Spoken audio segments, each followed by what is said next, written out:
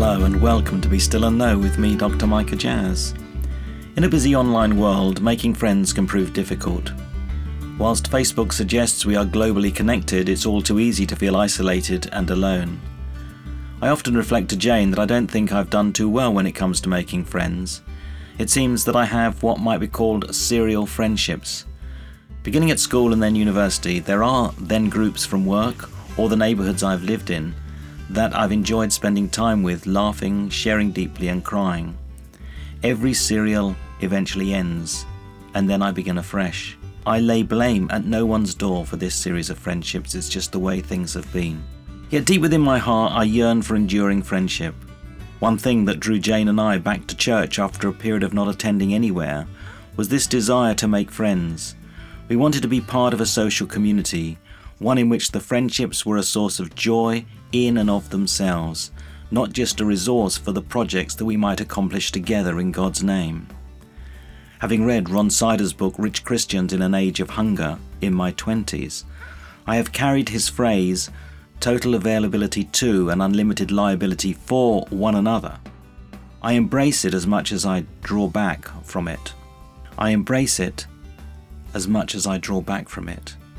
Yet something within me desires it. It will demand everything, and of course my trust level in other people is lower than when I was younger due to life experiences in relationship with other Christians. The Japanese have a wonderful word, kenzoku. It is translated as meaning family, yet describes the deepest of human connectedness. This is a family we choose, not the blood relatives who are thrust upon us. This is a family we journey with, near or far, yet are always there at the point at which we need them. Strong friendships are known to relax the nervous system, strengthen the brain, keeping it healthier longer, and reducing the impact of both emotional and physical pain. There are quantifiable benefits. This is why they become essential to retain as we grow older, for we do better with the aging process if we manage to sustain friendships outside the circle of our blood family. So church has a great role to play amongst the retired. Research reveals that friendship actually grows in importance as we age. It concluded, valuing your immediate family is good for your health and happiness at any age, but the older you become, the more important it is to have strong friendships. As we enter into the God space today, how are your friendships? It's not the number, but the quality of those friendships. There can be obstacles, but true friends find a way to overcome these and enjoy the benefits kenzoku offers.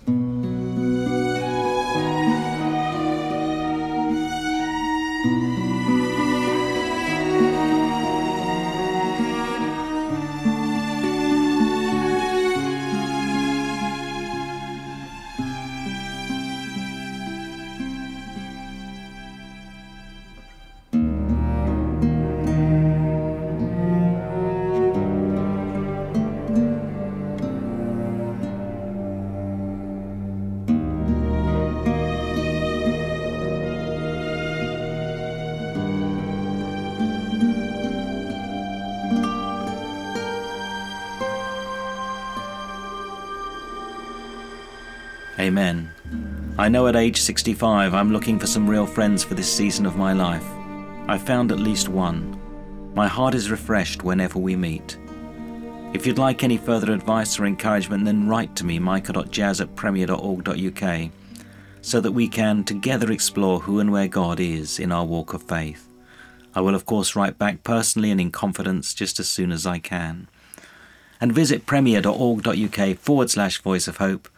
Join our Voice of Hope family and follow along with these daily meditations at home. Also, do please join me this Sunday for Premier Life, as well as for Be Still and Know throughout the week.